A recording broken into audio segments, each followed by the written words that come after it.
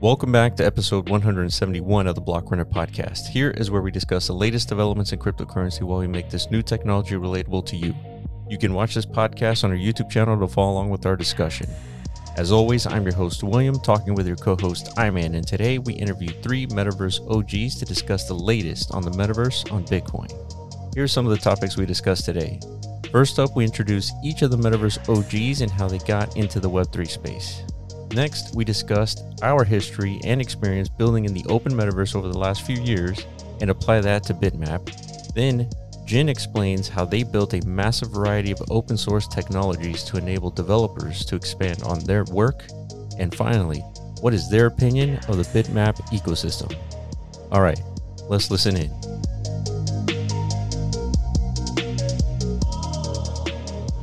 Welcome back to episode 171 of the Block Runner podcast. I'm your host, William, always here with your co-host, Iman. What's up, dude? And on the sticks, we got TJ. Hello. And we're going to be doing something different today. We are in the Metaverse, and joining us today, we got Jin, we got Morph, and we got, who else we got? Rustan.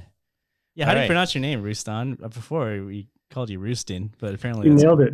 You nailed it. Rustan. Yeah, Perfect. I mean, it's actually like Rouston. Like there's like a French twang to it, but I say it wrong. Okay, I cool. say Roustan. Yeah, there's a few of us joining. We got Sea Searcher Dahlia, part of the team. She's here with us. TJ, the producer. TJ, of course. I'm kind of showing the different cameras. And if you're listening to this podcast, definitely check out our YouTube video. We are visually in the 3D space. You're going to want to check this out. Yeah, this is as on brand as it gets for us, pretty much. We've been wanting to do something like this for a long time. So thank you guys for, I guess, setting up the right foundations for all this to even happen. Like, this is really cool. Yeah, so that's a good segue to kind of talk about like why we're here, how we got together, and why this conversation is extremely important for the Bitmap ecosystem. On screen, we're even showing what is it, Bitfeed Live. Mm-hmm. By the way, this is all happening in HyperFi. So correct. If you didn't Shout out Ash. Correct. All right. So Rustan reached out to me. He was like, "Hey guys, I see this Bitmap thing you got going on. Mm-hmm. You need to talk to Jin and Morph and talk about like, Bitmap and why they need to, see what it is and why you need to like hook up with these guys." And so we got into the chat. We've known Jin for a little while. I mean, we got into Decentraland in 2019. Jin was part of that ecosystem early on as well. And so finally we get to the talk, and more importantly, the experiences that everybody on this call and in the virtual world right now are going to be important to actually building out the Bitmap ecosystem. So thank you guys for joining us, and yeah, let's kind of talk shop and really talk about like how what Bitmap is and why it got so important. Yeah, I guess first can we just get a background, I guess, on everybody who's going to talk here today. I mean, our audience knows us pretty well. Like, how did you guys get involved in the Metaverse space? Was it pre-Web3, pre-Mark Zuckerberg pivot announcement, post, whatever? Like, what is it that keeps you guys motivated, right? Because we're here in the depths of like the deepest despair points of the bear market, right? And we're all still here. We're all still building. So, like, what is it that's motivating you guys to continue on? If it's all right, I think it's cool if I go first because that'll help segue into the other guys. Mm-hmm. Basically, in March 2021, I bought into the Beeple NFT craze, started selling NFTs. Within a month or two, I was invited to show my work in Decentraland in a gallery. Long story short, it blew my mind. I immediately saw the potential versus what I'd been experiencing for over a decade in the real life gallery scene. And so I ended up for months selling dozens of NFTs and made enough money to buy my own parcel in Decentraland. And on October 29th, 2021, I opened my gallery in Decentraland, which was the day that Meta was announced. And 1,800 people showed up to the gallery in Decentraland that week, which topped my best solo show in real life, which was like 500 people RSVPing to my show. And so I never thought I could top that real life show. And in a day, I did that in Decentraland. So I was hooked. I was completely hooked, dove in deep, spent months, have a huge place in my heart with Decentraland. Like you guys, I understand And but I didn't limit myself to that. I continue to explore every other platform out there because nobody knows the future of the metaverse or how it's going to end up, if there's going to be a preferred platform, if there's going to be interoperable multiple platforms. So I made sure to be aware of everything.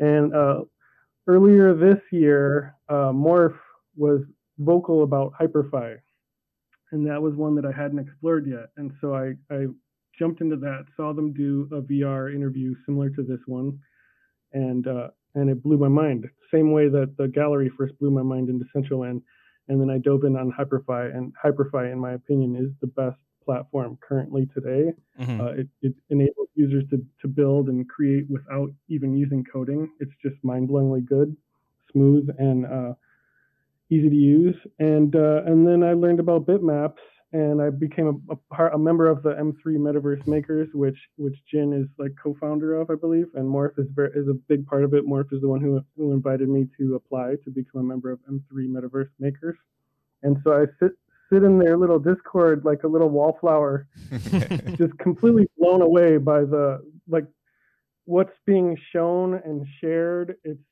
like, to me, it feels like the Illuminati of the metaverse create.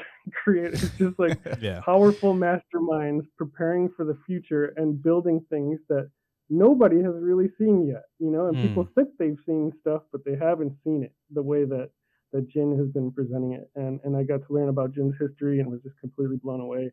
And so when I started to uncover Bitmap through your podcast, and obviously I was paying attention. I'd actually been following your YouTube before you started doing Bitmaps, and I just immediately learned about it as soon as you started posting about it. I saw the potential in that tremendously. Obviously, nobody knows who's right, who's wrong, but it just felt like I had to connect all these great minds together, you guys, Jin and Morph, so that for in my selfish way, is just to better understand the total potential. Yeah, and by the way, Rustan is a very successful artist. Definitely, we'll put all the links in the description, but he's got a very successful YouTube channel as well. So I really appreciate that, Rustan, for putting us together and talking shop, because building out the metaverse is a complex thing, and it's going to take a collaborative effort to do so. Correct. At a mass scale. So yeah, I guess this is a good, there's been attempts at this before to try and, I guess, galvanize collaborative interest. Everybody's in the same boat. Yeah. So we definitely all need to contribute to that. But hopefully this conversation, it serves, if anything, at the end of all this, it serves as an example of what needs to be done. Everybody has their own specialties, right? And if you're a dev, even if you're a non-dev, everybody has something to contribute, right? Yeah. Whether it's awareness or education or building culture, building any kind of value, right? Obviously, it always starts with the developers because, for sure, that's the foundational level, but all of us are involved one way or another. So yeah, if you're really interested in this metaverse stuff after this conversation, definitely, I guess, seek us out, because we literally live and breathe this stuff. Yeah, 100%. And we have been for many years now, so we're not going anywhere. So we want this group to hopefully one day turn into hundreds of people and hundreds of devs, everybody working towards the same goals, Morph, you want to give us your background? Yeah, sure. Cool. Yeah. So, I kind of joined at a pretty similar time to Rustam with Decentraland. And, really for me, it was just a question of I've always really valued developer environments that let people produce content. So, Gary's Mod kind of comes to mind there, and Roblox and Second Life and all these things. But I always found them really subpar because they didn't kind of have that underlying either governance or monetary system. And so it was really difficult to use online, right? I remember I sold a RuneScape party hat one time for a decent amount of money, and I had to get the guy to wire transfer to my real name through some sketchy bank system, and it was just awful. And then when I came to Decentraland, I saw them solving all those problems and actually building connected systems that kind of did that for the users, and it really made me want to jump in. And then I learned about avatar interop, and I was like, okay, I got to get on board with this. I got to get my own avatar, something unique, and I got to rig it, get the Viscini, so I can kind of come in the metaverse and actually experience it properly. And that was how I met Jin in M3. And ever since then, it's just been a wild ride of seeing what is possible. And then, trying to leverage other people's work, right? Like I wouldn't consider myself like an on the ground foundational builder. I'm not out there building a lot of this like metaverse libraries or anything, but I consider myself like a user, like a first effect user, where like I'll leverage all those systems and bring them together to kind of like create my own content, and I hope that adds like value in its own way as well. So yeah, I'm just really excited to be here because I mean, I love Bitcoin and I love the metaverse. Like they're both really important to me for different reasons, and so I'm kind of keen to like learn how those two overlap and where that overlap is, and also like how, for me, like I see Bitcoin as like the most expensive / valuable block space. So I think it's gonna be a really interesting conversation about like, is this the most valuable land? But then on the other hand, like Ethereum has a lot going for it with like smart contracts and stuff. Yeah. Maybe this is the use case that finally brings smart contracts to Bitcoin. I don't know. I'm just getting involved here now, but yeah, I'm so excited to learn. So thanks for having me, guys.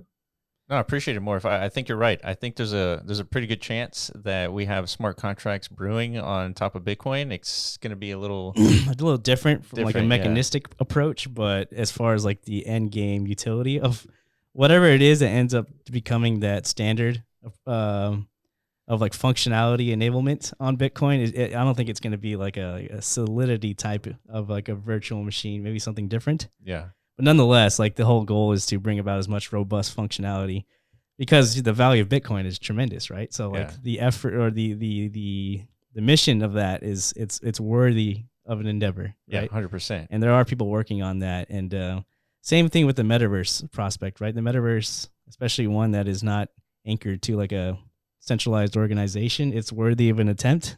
Yeah. Right. Which is why we're seeing it proliferate on the Ethereum side of, and other chains like that as well. But what more valuable proposition than to bring that to, I guess, like the most OG of blockchain ecosystems, the most secure, the most highly distributed one, and the most valuable, right? So that is, I guess, what you're seeing as far as like opportunity and like interesting verticals. That's what got our attention too. Yeah. And like, before we were just natively interested in ordinals because like, dude, people are building stuff on Bitcoin, right? That's cool. Yeah. But then out of nowhere, we found this first attempt at standardizing like an infrastructure layer for the metaverse on Bitcoin. We didn't even see that on Ethereum. Right. Right. So that is like, this is too interesting, right? Yeah. We can't look away at this point. It was a no-brainer. Yeah. So yeah, we definitely want to talk to you guys more about this, see if you agree. All right, Jen, your background? I've been in the crypto and VR space since early 2010s. Got into crypto through mining. I'm building my own mining machine, and before all of that, I was interested in peer-to-peer and decentralized technologies, working on wireless mesh nets, and got into virtual worlds as well as just growing up in RuneScape and playing MMOs.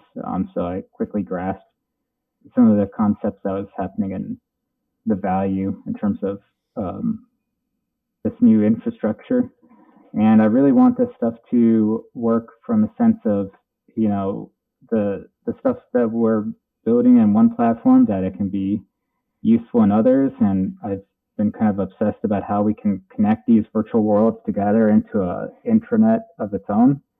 Because I think the metaverse is about the connective tissue, the in-between technology, kind of like how the internet used all these protocols to have computers talk to each other and all these different devices.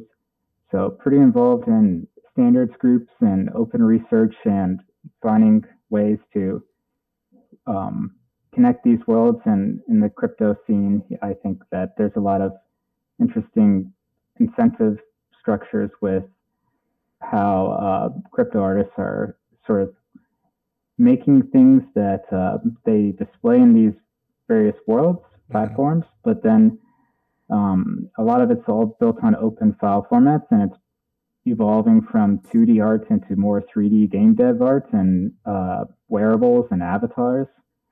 And I do a lot of stuff regards to avatar interoperability, wearable interop. Those things are, the most portable is literally on legs, walking in between. So thinking about how to kind of just connect makers together between all these worlds so that we can create more trading posts and more ways that we can align into something greater sum of its parts. But pretty, all over the map, because I mean, metaverse stuff is just involving all kinds of technology, but really bullish on open tech stacks, like WebXR and things that you can own everything from, even self-hosting it on your own hardware. When I got into Bitcoin, we had the whole chain on our wallets. And I feel that nowadays so much of that is abstracted away, and even down to like the hardware itself. It was like we had this machine that was powering a decentralized network, in our homes, in our, powering us, heating our rooms during the winters. But it was like a constant reminder you're part of this decentralized network movement, and seeing other people's mining rigs and whatnot, that was pretty inspiring. But now, it doesn't feel that tangible. So I do some stuff involved with digital physical wearables as well for avatars. So maybe that could be a way to onboard in. But and M3 was mentioned. It's kind of like a homebrew metaverse club. And it's all sorts of devs across VR, AR, open source, AI, chatting every day, kind of like a hackerspace. Did you know that we're more than just a YouTube channel? We also built Mscribe, the first inscription platform built from the ground up for the metaverse on Bitcoin. Connect your Bitmap ordinals and use our tools to bring your community into the virtual realm. Support us by joining the movement at mscribe.io. Like, comment, and subscribe for the latest alpha. Back to the video. So who started M3? Started back in 2019 between me, Avier, and Chris, who we were just chatting. A lot of WebXR devs kind of find each other because we're all building on the same substrate.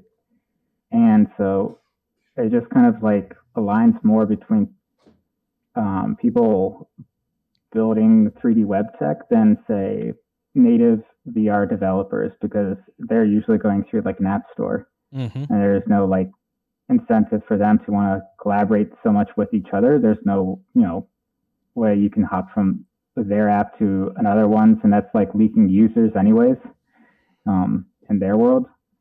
But we just met up, and then we just started to host events like lightning talks, and the whole vibe's been like teach, learn, build for a while. But we have all of our research kind of posted on GitHub, and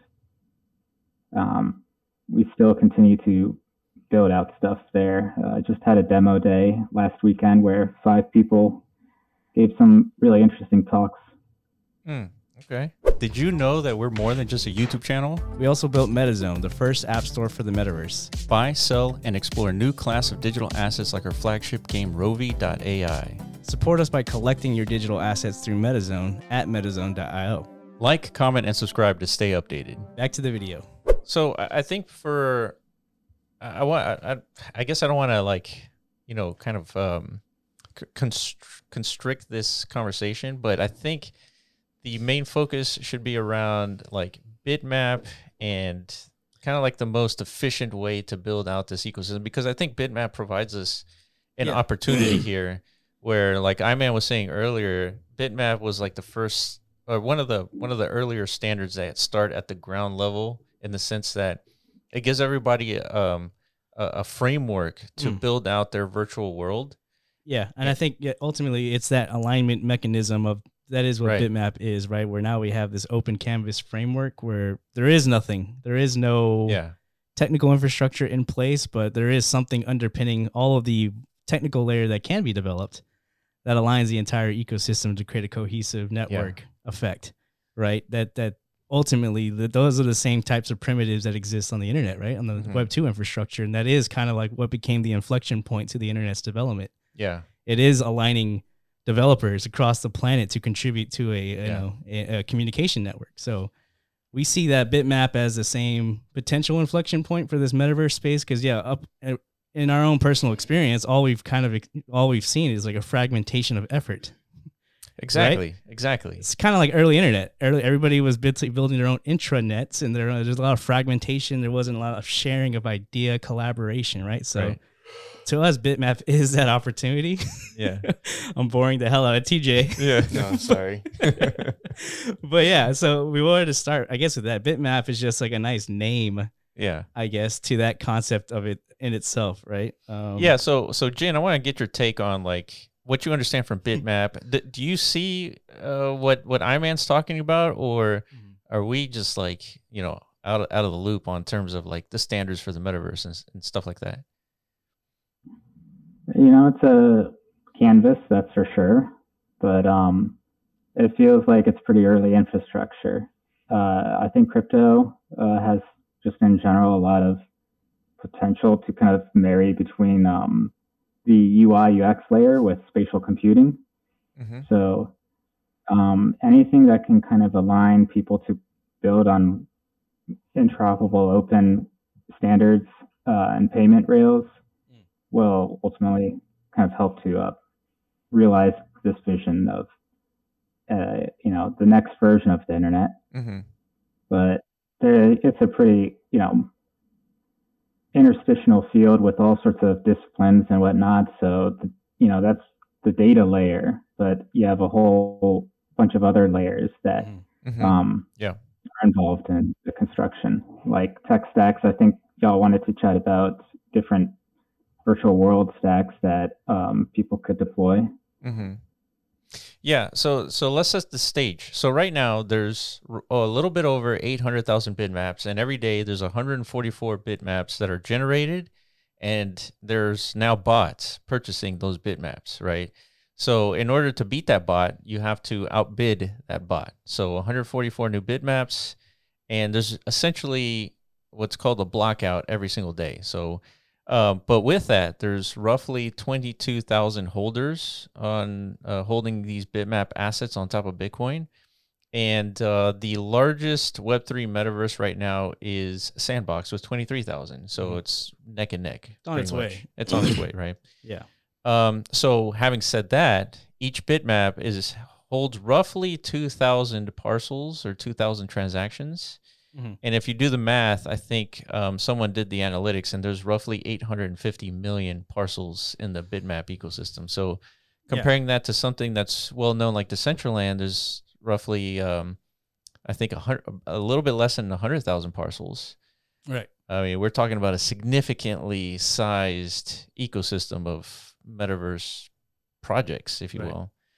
Yeah, and that in itself is like, that is what is encompassing in, I guess, the original proposition of bitmap theory, right? It is, and then from us, we've kind of extrapolated on the idea of bitmap and ordinals itself and created like an attempt at creating like an understanding of like what is actually happening here. Like, why is this valuable? These non-arbitrary mechanisms of spinning up like a metaverse infrastructure, at least at the architecture level from like a spatial point of view, like where is the spatial allocation within this metaverse ecosystem, right? It's not being just spun up out of thin air, right? The other side is being probably viewed as one of the biggest attempts at creating a virtual environment because of all the money that's being poured into it, the brand power behind Yuga Labs and all this. But what's actually factoring into the determination of what is going to be proliferated in their virtual environment? It comes from Yuga Labs itself, right? There is no sense or meaning behind it. It's just it's spun out of thin air. It's arbitrary. Right. So Bitmaps is the first attempt at,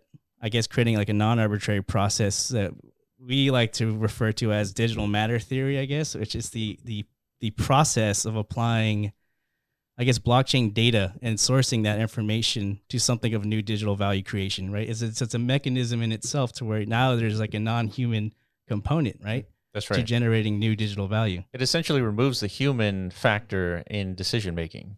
Right. So that's what Bitmaps is. So it's already done in a sense, like, you know, the Bitcoin block information of how many blocks exist and the transactions within them. That is the information within the blockchain that has been utilized. Right. And at this point, the introduction of a new space, it's just an autonomous process at this point. You know, it's like you said, 144 new potential environments are being generated every single day. Right. And nobody knows what the transaction outlook is every single day, right? It's completely dependent on the Are human there activity any on chain. check out? Sorry? Are there any environments or like what right now we kind of see this overview of all the bitmaps, I believe, and but how do you actually kind of inspect the content that's deployed on any of these blocks? Yeah, see, that is basically why, you know, we're in this infrastructure period, right? Like now there's this open opportunity for anybody to kind of like leverage this this value spatial creation mechanism and like apply new interpretations on top of that, right? So now, who is going to build the real stack? I guess that way anybody who owns or has access to the ownership of this virtual space can now deploy what it is that what you're talking about. Now we can go in and inspect the actual substance of this metaverse, right? Yeah, and What's that look like? Well, so that's a good question. So there's a few people building on top of the Bitmap ecosystem. We have Foxy, which we're going to be doing an interview pretty soon. Yeah. And they're building this thing called Bitverse. There's another one called from IMSO Chris, Bitmap Valley. And there's another one called Expector, which came from the XRP community, and I think they've had a lot of the assets that they have. They're just they're pivoting and incorporating bitmaps into what they were already building. And so that's as much as what exists. And I'm sure there's others building out there that haven't been like brought to us, like at least, you know, that we've seen. But but you're right. To a large extent, we need step 2, which is what is going to be the metaverse stack. And, you know, part of this conversation is figuring out whether or not a stack needs to be, you know, selected and then used across the board, right? So, I'll tell you what I think is going to happen is, you know, someone like Jin and Morph and Rustan, they'll leverage. Like you guys may come up with your own metaverse stack and deploy it on top of Bitmap, and people will connect to your platform, and because they believe on the stack that you've selected, right? They believe that this is going to be the next Roblox or the next experience that people are going to leverage, and others would have different opinions, and they'll build their own stack, and they'll build out what they think is going to be successful. So that's how I see. So these are like different networks sort of forming within the Bitmap ecosystem. The analogy I like to use is the one where we have WordPress, we have Webflow. These are things that you can connect to and connect your domain to build out a website. So you'd be connecting your bitmap to an existing sort of like network, if you will, and then build out your virtual world using that tech stack. Yeah, I don't think it looks any different than what you're already familiar with, pretty much. There's nothing about native to bitmaps or Bitcoin or, you know, the fact that this is happening on a different chain that's going to feed into like any kind of different. I mean, it could if somebody creates like a procedural engine to generate, you know, terrain or anything like that based on. Deploy these worlds. Like Hyperfy, we're in right now. Ash has been working on this for like maybe close to 8 years now. And I've been working on virtual world stack type stuff for now like a decade. Same with other people in M3, but it's like not a easy thing to just launch your own. Yes, it is pretty, you know, like straightforward to build your own world. Like in Hyperfy, you can drag and drop and build a world. But not everyone wants to be a sysadmin to you know, manage the. It's kind of like a website, you know. It's if you want to launch a website, a lot of people can launch websites, and I think Webflow was a good analogy. WordPress too.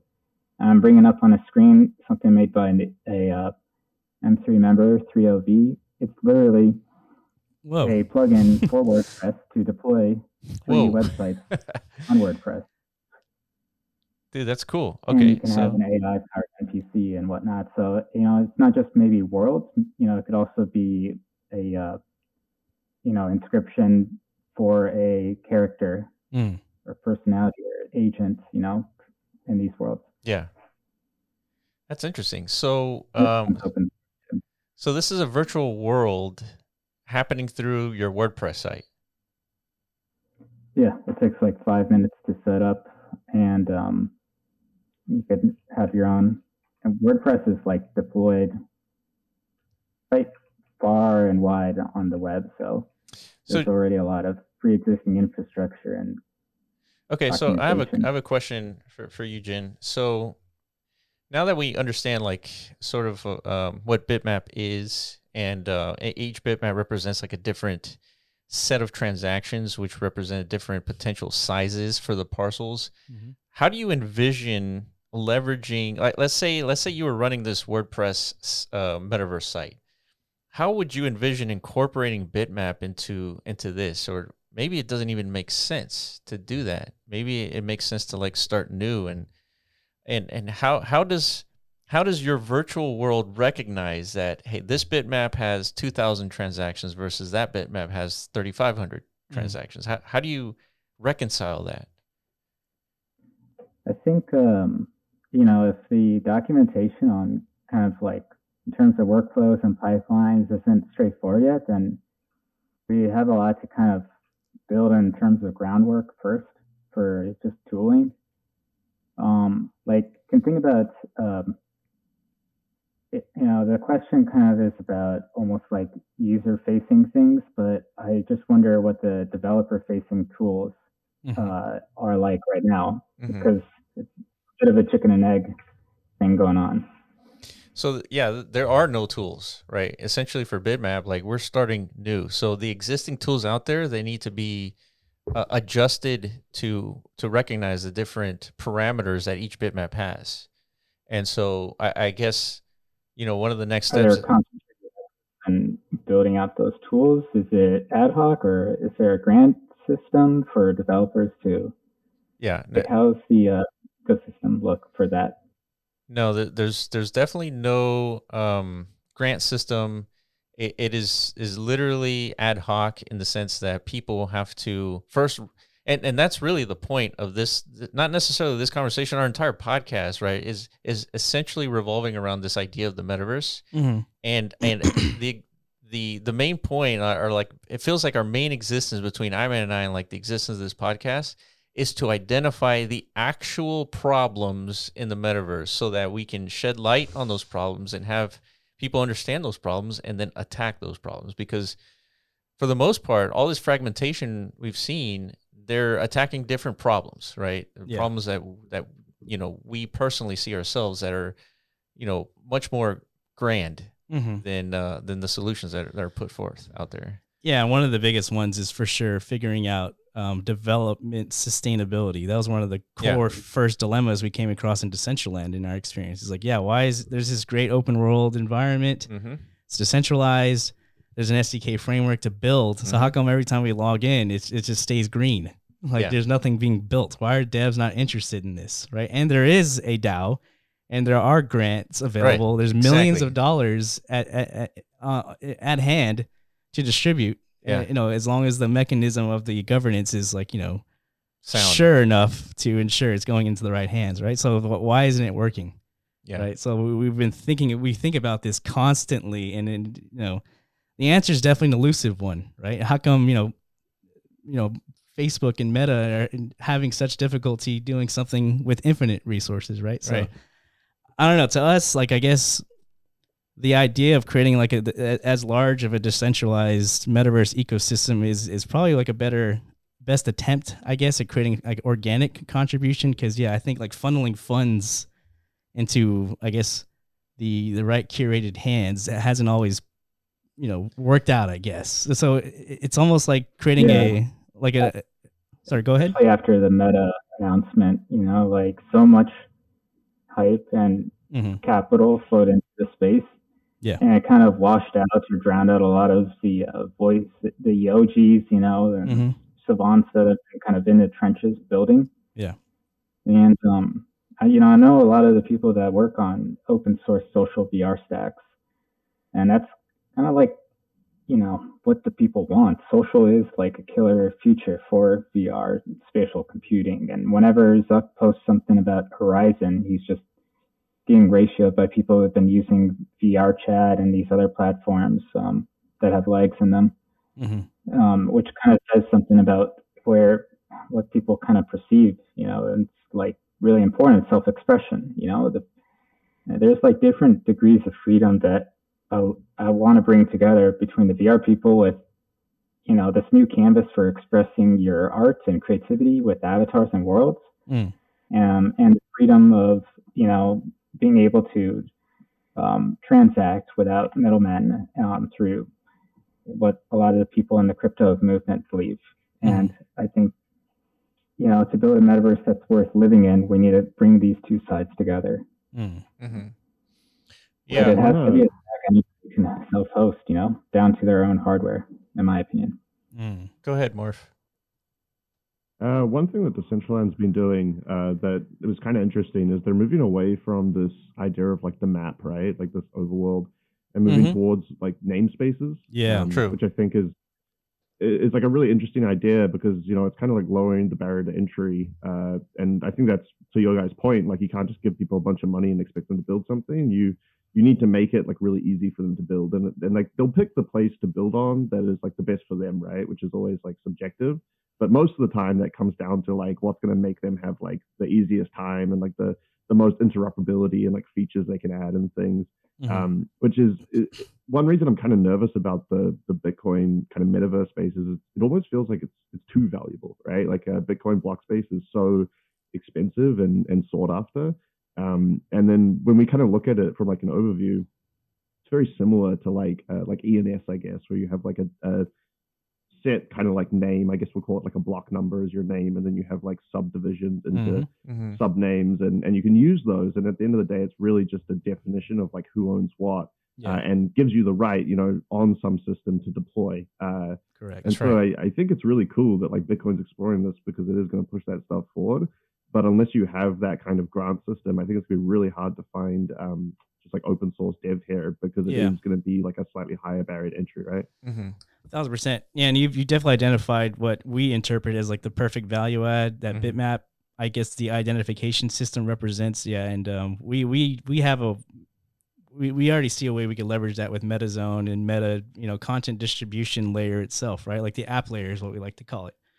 We took advantage and leveraged Decentraland natively as our beachhead to kind of like prove that concept out that we can develop, functional high grade application within the metaverse space, as long as all the right, technical components exist and all the right, distribution channel pathways exist. And they do exist natively in Decentraland, right? They do, yeah. Not necessarily from Decentraland to anywhere else. Now that's a different problem, right? That's something else. So the fact that Bitmap does exist and the scale of it allows for, I guess, different interpretations as far as different tech stack deployment grounds, as long as that underpinning ID system still remains with, is integrated and remains, I guess, preserved. Part of the foundation, yeah. Right, of any tech stack that is applied on top of it, whether they're, different functions or whatever, right? Like MetaZone and Metas in our applications have a place to deploy, and they can all still communicate with one another, right? So that we see value in that, right? Because as opposed to waiting around for somebody to come up with like an abstraction concept to where, all these different fragmented silo metaverse ecosystems, in order for them to, I guess, interoperate and intercommunicate, we need that abstraction layer, right? To enable apps to, like, I guess, be cross deployable. So it's kind of like we see a framework to build that infrastructure from the get-go, as opposed to kind of like dealing with the silo problem and then waiting for somebody to develop that on top of it, right? So by the way, sorry, there was something that I figured out like a couple weeks ago. I stumbled on this video about Horizon Worlds. It was a FUD video by there's been a lot of those. Jarvis Johnson. Right. Yeah. Jarvis Johnson. I spent a week alone in the metaverse. I watch all this stuff, positive or negative. Yeah. And this one was specific to Horizon Worlds. And I saw what he didn't see was with my experience in the metaverse. I never got to try Horizon Worlds because I don't have a VR headset, so I haven't been able to do it. But what I was watching on the screen as I was watching his video was what looked like an alternate dimension of Decentraland. There is an existing community in Horizon Worlds, and it's all in VR. So in a way, they're ahead of Decentraland because they already have VR established. Yeah, they have no legs, but that's the way it is with VR. It's hard to place legs when it comes to VR positioning, I guess, right? I don't know the technical details. But like people get caught up so much in the media that they don't even bother to try these things out. And to my surprise, it looked pretty cool, and as Jin said, it takes time. And as Zuck has said, like, he doesn't expect to be anywhere near what he's envisioning by at least 2025, so it's I feel like it's important to always remember that, like, we don't know, like, we can't judge a metaverse yet by the way it looks, and I don't know. Yeah. I'm forgetting what my point was.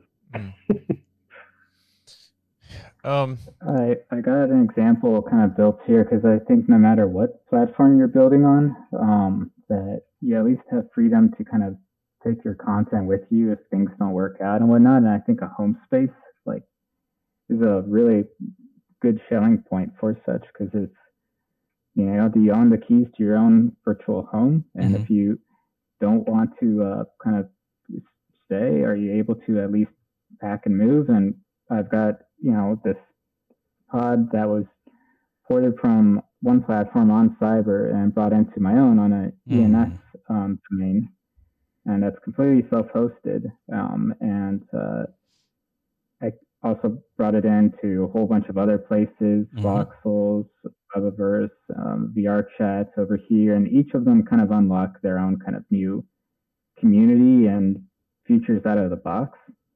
So yeah, totally. Like, my personal mission lately has been connecting to the PFP NFT communities that I'm a holder of, and letting them become aware of things like Hyperfi and VRMs, and how to that they should be connecting with a company like Vipe to create their VRM avatar so their holders can bring their owned assets into these worlds. And I think that will unlock the metaverse for all the holders, at least, which will start to unlock it for people in the future. So I'm starting to see a couple of things that we're inherently all recognizing here, as Jin is showing us on Cyber, is we're in Hyperfi, and on Cyber is similar in the sense that it's a room, right? It's one big room, and in that room you can put pretty much anything that you want. And then the opposite side of this coin is we have things like Decentraland, where you jump into the world and it's not really it's also a room, but it's also not just a room. It's spaces, like it's actual parcels that in an open environment that you can go and particularly own and deploy content within what you own. So when you guys think of the metaverse, are these just different experiences, or do you think, like with bitmaps, like they have two options, right? You can have a bitmap into like a room just like we're in right now, or a very similar type of experience where it's parcels that are connected to each other that individuals own, that they have the rights to deploy onto that world. And I feel like this is an important decision that we got to make here, in the sense that, if we're going to spend resources building out this bitmap ecosystem, we got to pick one of these two paths, because we can't, ideally we would like to do both. But when you say we, who are you referring to? We in general, like we as a developers, all of us as developers, like if we're going to do something on Bitmap, we got to start with, is it a room or is it a world, so to speak, where in that world people own parcels that they can deploy content onto those parcels, right? And so, yeah. Oh, were you? No, that was it. What do you think, Rustin? Yeah, I've actually, like, since I was a kid, I always had this thought in my mind, like, my reality right now. I live in California, and I'm just like, all right, I'm here in California. It's gorgeous out, gorgeous, sunny. And right now, in this moment, something's happening in Japan, and I can't see it. It's not a part of my life. It's like this thing exists, but it doesn't really exist for me, right? And that's kind of the same deal with open metaverse versus pocketverse. And I really, once I started diving into Hyperfi, I didn't care so much about the metaverse, especially because the portals that you can add to your Hyperfi world instantly bring you to another pocketverse if you want. But it wasn't until driving came around and flying, and like in CryptoVoxels, you can fly right now all over CryptoVoxels, and it's like pretty fun. You can't totally do that in Hyperfy. So there is value to the open metaverse world, and I think as technology continues to expand and things start loading faster and optimization becomes less of an important thing, maybe like pocket verses will be obsolete. I feel like open metaverse is the way that it should be. Okay. I love that term too, pocket verses. Yeah. I never heard of that one. But yeah, that's the great way to kind of like, I think for sure, yeah, in the beginning stages, it makes the most sense to kind of introduce, I guess, the idea of, I guess, virtual spatial exploration in like these pocket verse experiences. Like it's like a really easy, low hanging fruit, I guess, because of the nature of where we are, I guess, from a technology standpoint. Yeah. It's probably our best chance of getting like a, interested demographic, right? Other than because, you're competing against, the traditional game space, right? Which they could spin up a magnificent virtual experience like at will, right? And that people can kind of interact with and get familiar with. And then I guess once they get introduced to the metaverse experience, like, all right, that's what they're going to reference as their comparison, right? It's like, well, this is nothing like Skyrim. Yeah. Like, why those would AAAs though, they cost tens, if not hundreds of millions of dollars though. Right, but from the demographic, the user perspective, they're not factoring. Yeah, they don't know that. They don't care. They just care about like, what am I doing with my spatial existence in the digital space? Like, what am I getting in return for that? Right. So, a pocket verse is really valuable to brands because then you have no neighbors ruining your loading. And then, but what I've discovered with Decentraland and Decentraland World versus Genesis City, for example, like I have like 5 worlds that I've built on. I have 2 parcels in Genesis City that I built on, so I have like the experience between both.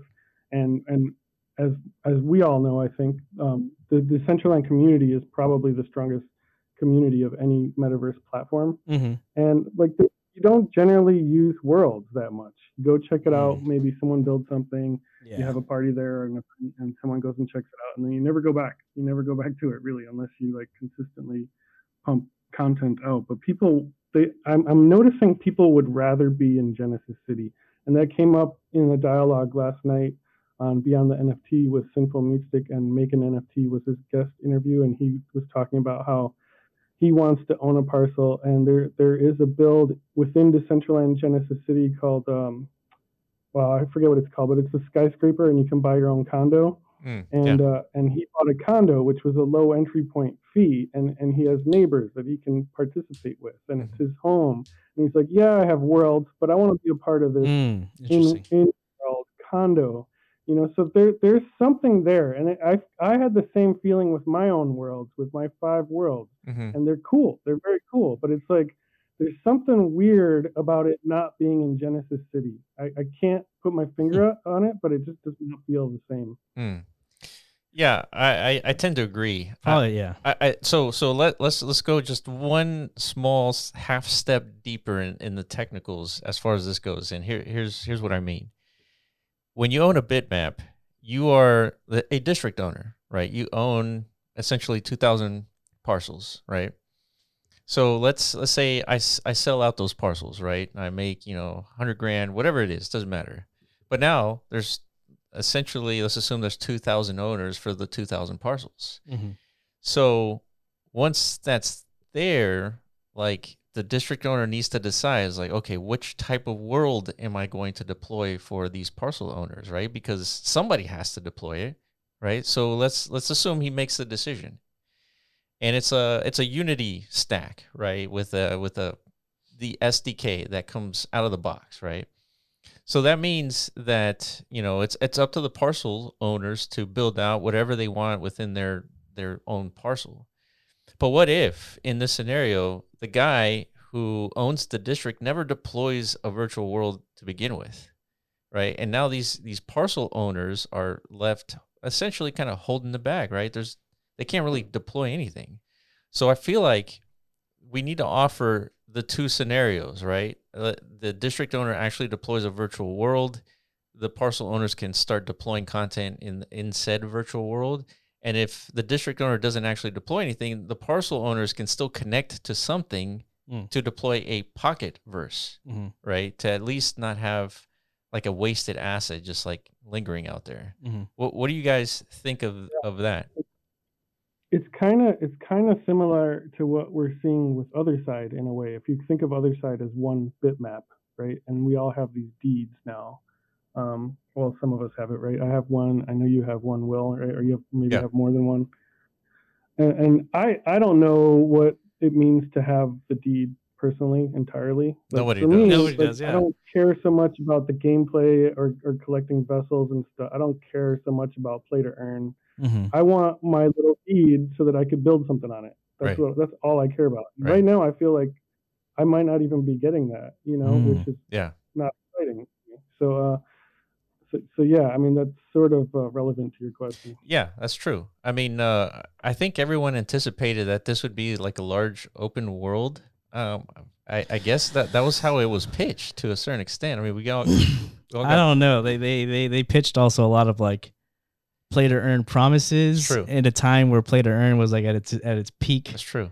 And then a lot of like outlining of different game components, quotas and natural resources embedded within each deed and stuff like that. So it felt like the primitives of some sort of game landscape. Yeah. So I'm pretty sure in the early days of their architecture and design, there was a lot more like hands-on design elements. Not only that, in the middle of that, then the SEC came knocking on the door. Right. And then they kind of like stopped all like at least in that direction, right? Then we started to hear a lot more things about like MML. A lot more like open source tooling for people to kind of like build their own stuff, right? And which I think is probably the better approach. Yeah. Right. Is to go down that avenue of it might be the only approach for like these large organizations. Like you can't build for other people, right? Because that's exactly what Howie did. He basically sold oranges on behalf of parcel owners, right? Land owners. Yeah. And then divvied up the revenue to those landholders. Right? You can't do that, right? I mean, you can't do that if you're undoxed, right? You're anonymous, but largely, you can't, right? Well, you can't take people's money and then tell them, or I guess distribute then something and then build everything out for them. In other words, that is a dangerous prospect. So and really, that's what it looked like. The other side was doing until they updated, like you have to burn your land or something and do all kinds of weird stuff. Right. So it all goes back to full circle, open source tooling for developers, and then eventually that's going to lead to tooling for non-developers.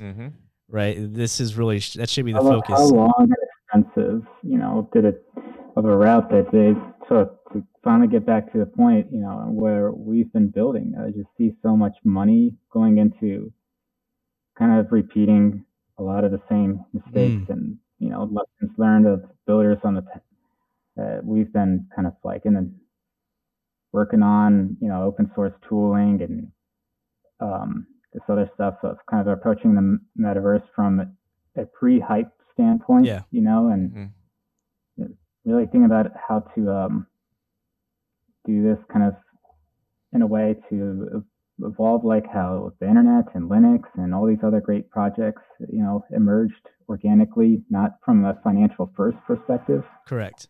But something first from creation. And there's been a lot of, new interest groups ever since Facebook became Meta.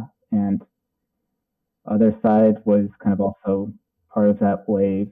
And I just see a lot of hype and resources going into these huge plays. And in the 2010s, that was Magic Leap as well. They raised $3.6 billion to build a consumer-facing metaverse. Yeah, that's right. And they pivoted a few years ago to enterprise because it didn't work out. But it's like a lot of, unfortunate reinvention. And I just wish that,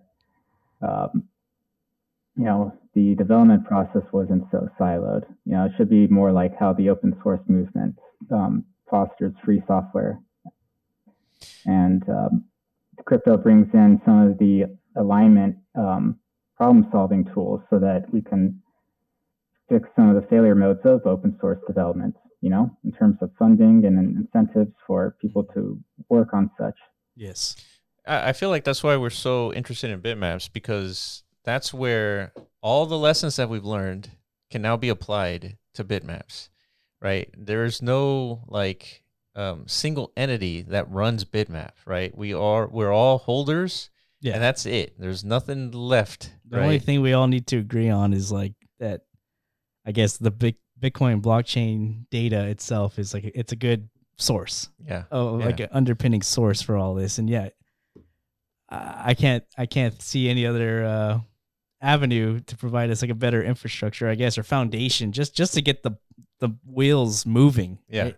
Now, what those wheels are, and like what direction we're heading is that's completely in the open, right? And so we have people like Eugen and others who have passionately been developing for many years who can kind of like contribute to this direction, right? That's kind of like what the open call is of the movement right now. Is like, who is going to lead this thing? Yeah. Right? Because it is open to that. It is a leaderless movement, right? That's Satoshi Nakamoto was the name entity that kind of like brought forth this theory, this idea, right? But the community is what actually made it happen. Yeah. Right. And will make it happen. Right. Why did it all of a sudden, why in 2 weeks did, 22,000 people claim ownership of these blocks? Like, there's no big company here spending money on this marketing. Right. This was as organic as it gets to some sort of like ecosystem in the metaverse, right? Yeah. There's no ICO, none of that. Right. So this is basically what do we do with this opportunity is like the real nature of our focus. We talk about this every single day. Yeah. And like I said, we already have mScribe in the works. Yeah. Which is an inscription platform dedicated to like the Bitmap ecosystem, right? Because we recognize the metaverse is going to have much more like robust, I guess, like in comparison to other NFTs, these aren't like JPEGs that are going to be like the main, I guess, value proposition. The metaverse is much more complex than that. Yeah. So we need a platform to support that kind of complexity. So we're working on that. And then of course, MetaZone. How does MetaZone play? Yeah. Again, the application layer play into an ecosystem with largely without any technology infrastructure. So like no apps can exist at the moment. So what do we have to do? How do we have to step up here to kind of like underpin that so that we can even exist in the first place, right? So that's our contribution. Go ahead. I'm sorry. I was going to say on that note, I mean, just kind of reminds me of like the Pocketverse conversation before as well, is that depending on how it's set up, you can kind of enable people to define their own standards, I guess is like a way that I would put it. The Pocketverse could always be like a Decentraland or a Hyperfire instance that's just been transmuxed to be compatible with bitmaps, right? Correct. And then, you can have the overworld. Something really cool I saw in like VR chat was like the overworld was this kind of big build. And as you like entered the hallway of a club, it kind of like seamlessly teleported you into the actual like club instance as like a Pocketverse. And I think that kind of like breaking down of like the larger space into the smaller space, and the smaller space is more like self-hosted and self-controlled, or maybe like get Hyperfire to host it, for example. As long as that's like something the user is in control of and they can kind of define themselves, I think that's really powerful. I think when you talk about like metaverse standards, where you might get into trouble is defining a standard that is specifically designed for bitmaps, which makes a lot of sense because you need it to be running on this platform, but kind of in terms of like standards and interoperability, the ones that do really well and get adopted are the ones that are like the most interoperable, and people can kind of just take their stuff and reuse it with that same standard. So maybe it's not a question of which standard does Bitmaps need to define, but maybe more like how does Bitmaps support all these other standards that already exist, and does it have the capability to transmux those into itself? And if it doesn't, is that like a technological failing of the platform that we might be missing? Like smart contracts on chain, like does that need to be a separate layer? And if so, how do we decentralize it? I think you'll kind of quickly get to those questions if you start kind of integrating the already existing formats as opposed to just starting ground up. That's such a good point. And I think you might be right. It's who's going to take the existing technologies and who's going to modify those technologies to make it fit within Bitmap. That way, we're not always starting new every single time. Yeah. And so I guess ultimately it's just going to be up to whoever's capable, who's knowledgeable enough to make those modifications to apply to a bitmap and and see what works. Right. And then there's the question of, oh, sorry, go ahead. I considered this when I was first learning about Bitmap, and I immediately raced to Ash and Hyperfy because, again, in my opinion, Hyperfy is just like the most awe-inspiring platform that I've seen yet. Other than now recently, Upstreet. Yeah, Upstreet is phenomenal.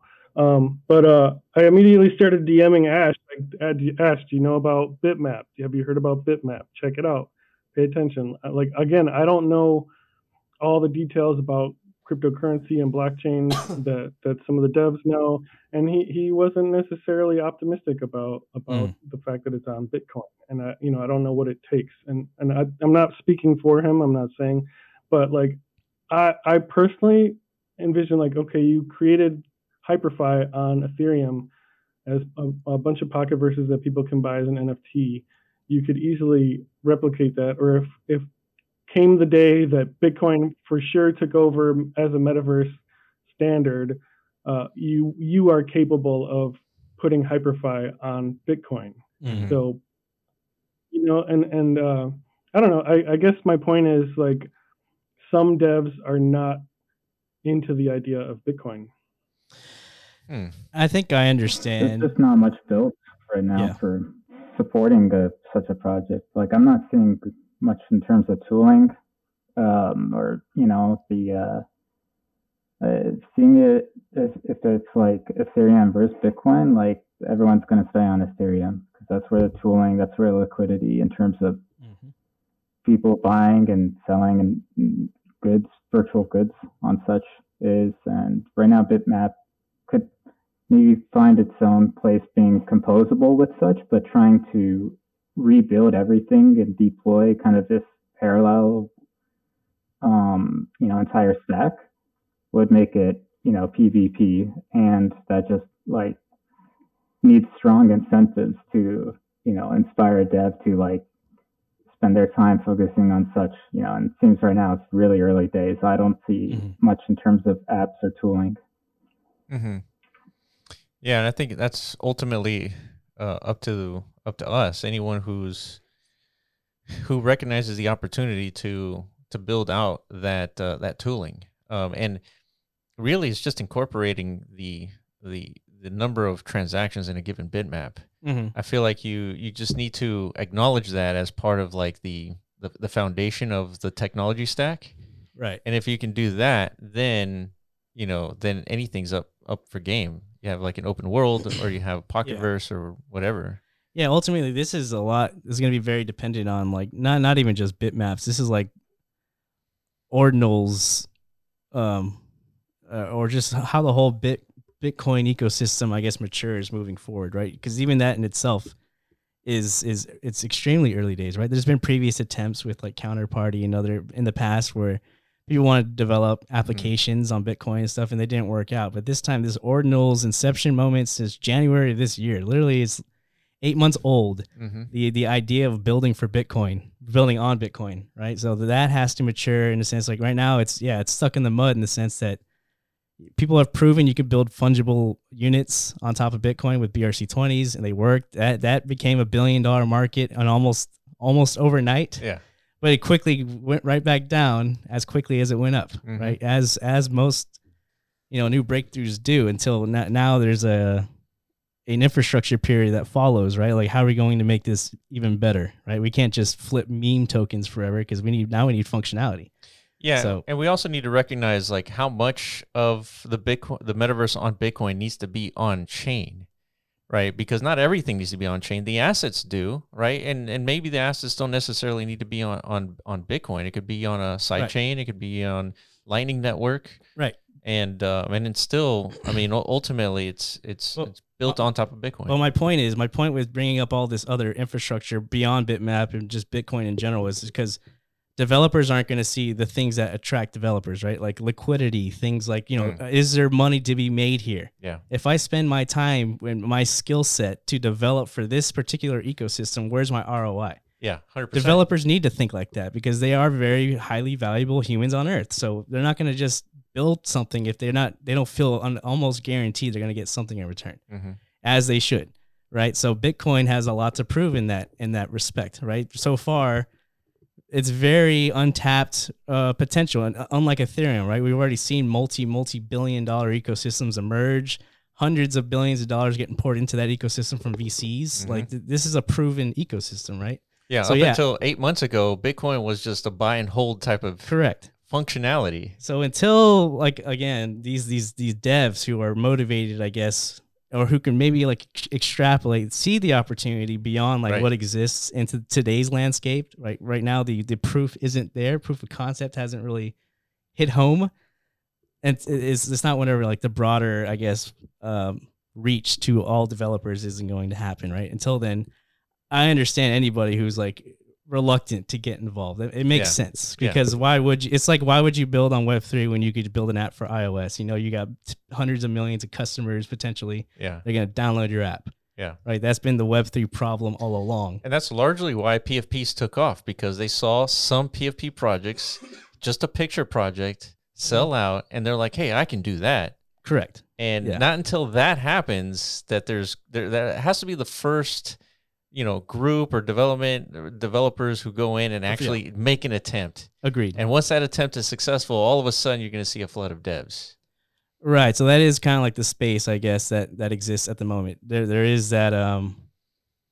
It's not a guarantee, right? It's not a home run, like guaranteed home run, like building an NFT project in 2021 is, right? So it is more like, do you align with the ethos of what's being built on Bitcoin with ordinals and now bitmaps? And if you do, like, are you willing to dedicate your personal resources to that endeavor or not? Right. And some people will, most will not. Right. Yeah. But hopefully the ones that do, they'll lay the foundations to bring in like new value creation that's going to bring in, the liquidity and the user base that's going to attract, a much bigger developer demographic. So Jin, I guess what I'm picking up from you is like, from your perspective, there's not enough tooling and technology for you to be, like, I guess, all in building on bitmaps.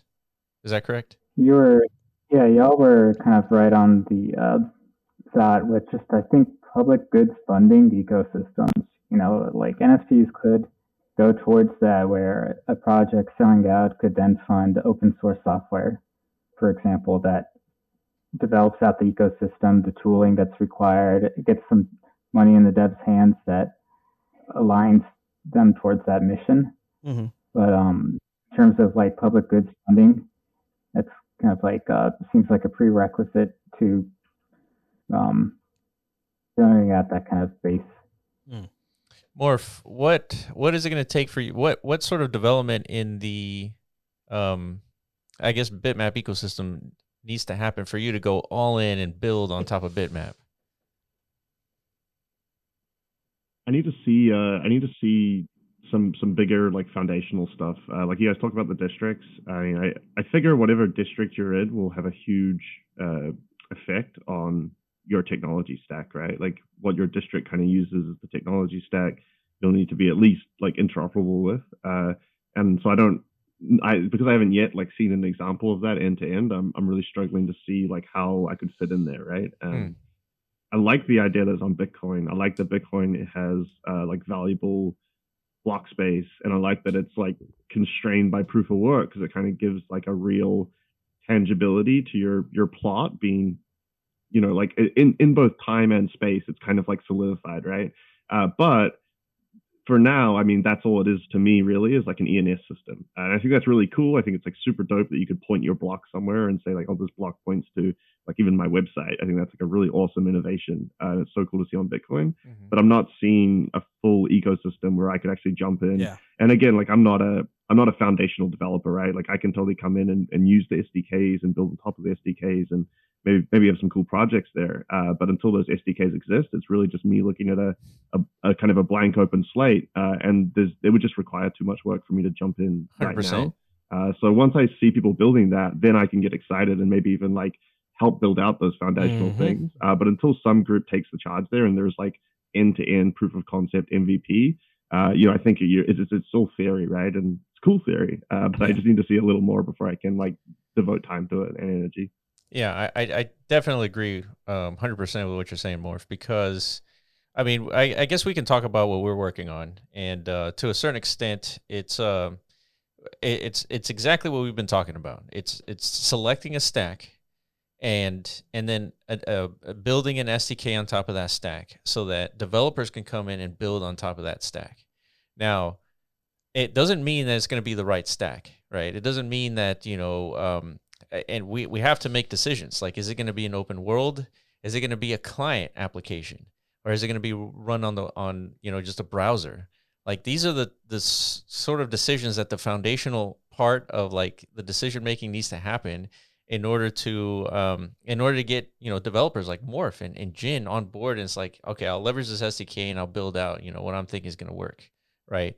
And so selecting the operating system, SDK, and then the SDK will enable sort of like the app layer, right? Because the app layer is where, like, if you look at what happened with the internet, the people who decided the internet standards, they didn't become billionaires, right? It was the application layer, right? Apple, Microsoft, those types of organizations. They're the ones who built billion-dollar projects on top of the standards. So it's the app layer that's going to matter, not so much like the foundational stuff. But foundational stuff has to be right first in order to enable that app layer. And so that's, and that's why I was like really interested in talking to you guys, because I wanted to confirm what I thought was needed to be built, and it is that operating system which gives us the SDK, which allows developers to come in and actually do stuff, because not all developers are like foundational stuff, like Morph was saying. Yeah, because it's really hard to build that stuff. Yeah. It takes a lot of commitment and resources and time that you could be building something else. Right. That can give you an ROI, like I said. So it makes sense. This is why these infrastructure periods tend to last so long, because it's tough to figure, who is going to be that this indie team or organization, whatever, that kind of wants to contribute to that level, like being part of like history in a sense, right? Yeah. There is like a Hall of Fame of the internet. Apparently, I just learned this recently, and most of those inductees are the people who built these infrastructure components. That's right. That's right. Yeah, they're not billionaires, like you said. Correct. They're the researchers and scientists, most of them. Theorists, and obviously they're very highly technical. But and they're respected. But but they're not Bill Gates. They're not household names like like you're saying. The people who followed them, and leverage their offerings, right? So.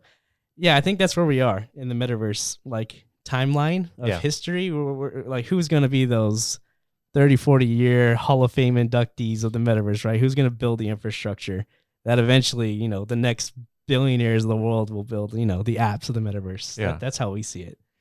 And yeah. So this, and you don't go ahead.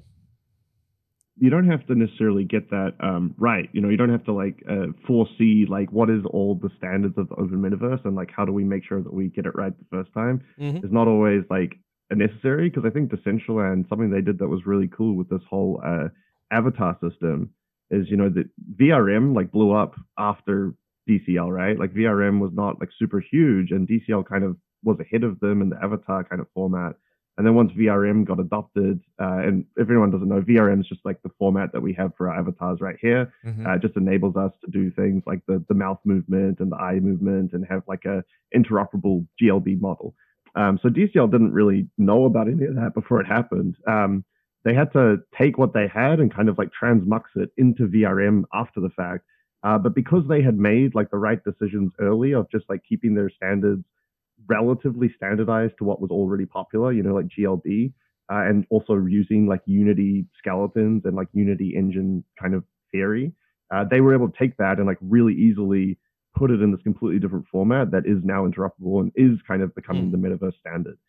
So you don't always necessarily have to get it right, but you do need to have like a certain amount of leeway and have it be open enough that you can kind of come in and like convert it into like other formats and variants, right? Yeah, and this is definitely a tall task, because you have to, like Morph was saying, you have to incorporate a lot of these, all this experience that we've come up with and throughout the years, and not make the same mistakes again. Otherwise, we're just spinning our wheels and just wasting time. And like you're saying again, Decentraland did a lot of things right. They had the SDK. It allowed developers to come in and start making content. But we also have to take, those lessons learned as well as like what did work about Decentraland and what didn't, and figure out like what, how would you do it better, right? If you had 800,000 chances, Iron Man, how would you change what Decentraland did so that, it has an improved outcome, right? Yeah. Which is not easy. So yeah, I think let's call it here, guys. We've been here for about hour 20 or so. I really appreciate you guys for joining. This is going to be one of those conversations that is ongoing. I want to have another one of these once we, I don't know, breach the next step in the Bitmap ecosystem, or maybe if there's like another roadblock in the way to us actually getting there.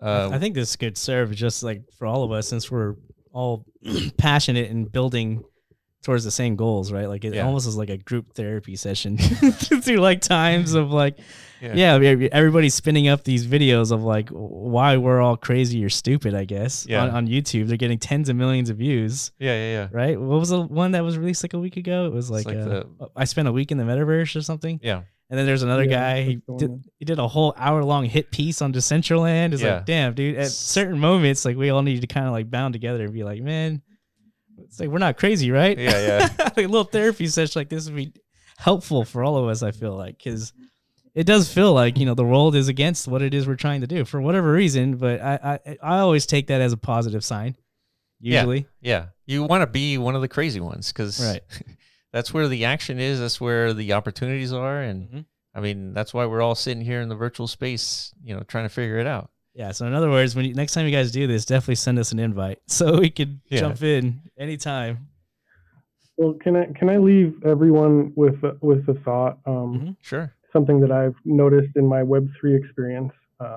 Like we all jumped in excited about Web3, and those of us who jumped in, like we're a small percentage of the world population. I always like to say that like we're the sperm that made it, And nice. But at some point, like you get complacent and you stop exploring. Like we were crazy enough to dive into Web3, and then a lot of people got complacent and stopped exploring. They stopped at PFP NFTs or yes. And they still do Twitter Spaces, or they still even do what was that, Clubhouse? Clubhouse is the one before Twitter Space. Like they still do that. It's like, and there's like now people like us, the actual Metaverse explorers, we're a small percentage of the Web3 population. True. That's true. And so it's very important, I think, to keep exploring. Don't get complacent. Keep looking. Don't get caught up on one platform and think that's the way. Because I think we all know that perhaps the ultimate Metaverse may not even exist yet. 100%. Yeah. And the first attempt is not necessarily going to be the one that wins out, right? So this is one of those things where we got to think about the MVPs, build out those MVPs, test our assumptions, and if it doesn't work, we test other assumptions until it does. Right. Yeah. I'll definitely, I don't know, I like to say all contributions are welcome. That's like my new motto. Yeah. So anybody who has any idea or any way to contribute, like never doubt yourself. Like, nah, this isn't, I don't know, nobody's going to appreciate this because you never know. Yeah. You never know. just throw it out there, All right, guys. Shout out to Pepe God. He came in here a little late. We're recording a podcast. Pepe's here. Our Lord Pepe. Pepe God, one of the best parkour builders in Decentraland history, I think. Yeah, dude. Oh, really? So I was here for or about 20 minutes. Yeah. No, that's cool, man. Glad you can make it, dude. Yeah. Jin, I really appreciate your experience here, and Morph as well. Yeah, dude. We got to do this again. We got to go deeper into like the technicals and try to figure out like what are the next steps, besides identifying the operating system, and what exactly have we learned from this experience building in the Metaverse for the last, collectively, 30 years that we've been here. What have we learned? What mistakes shouldn't be made again, right, when selecting this operating system stack? And then, how do we get developers involved in building, content so that people, when they come here, they stick around. Mm-hmm. Right. Correct. So these are all like the tough things, but I really appreciate you guys for joining us on this podcast, man. Yeah. Thanks for having us. It's been a good convo. Yeah, man. And yeah, I think more devs cross-platform should gather, and that's the kind of events that we tend to foster, just bringing together builders and makers from across the metaverse. Agreed. Any last thoughts, Morph? No, I'm just excited to see where this space goes. Like I said, I love Bitcoin and I love the Metaverse. Yeah, it's cool to see these spaces coming together. Excellent. All right, guys. That's it for us. I really appreciate you for watching and joining us here in this conversation. If you have any thoughts, definitely let us know in the comment section below. And then all the links for everybody are going to be in the description below. Just make sure you guys help me out with your Twitter accounts, anything that you want to for the audience to kind of like click through and kind of learn. Just put it in our Discord chat that we have, and that's it. Make sure I guess you follow us on our Twitter accounts as well, and that's it for us. Never leave the metaverse, dude. Shout out Neb. Yeah. All right, guys. Thank you. Bye-bye. Bye.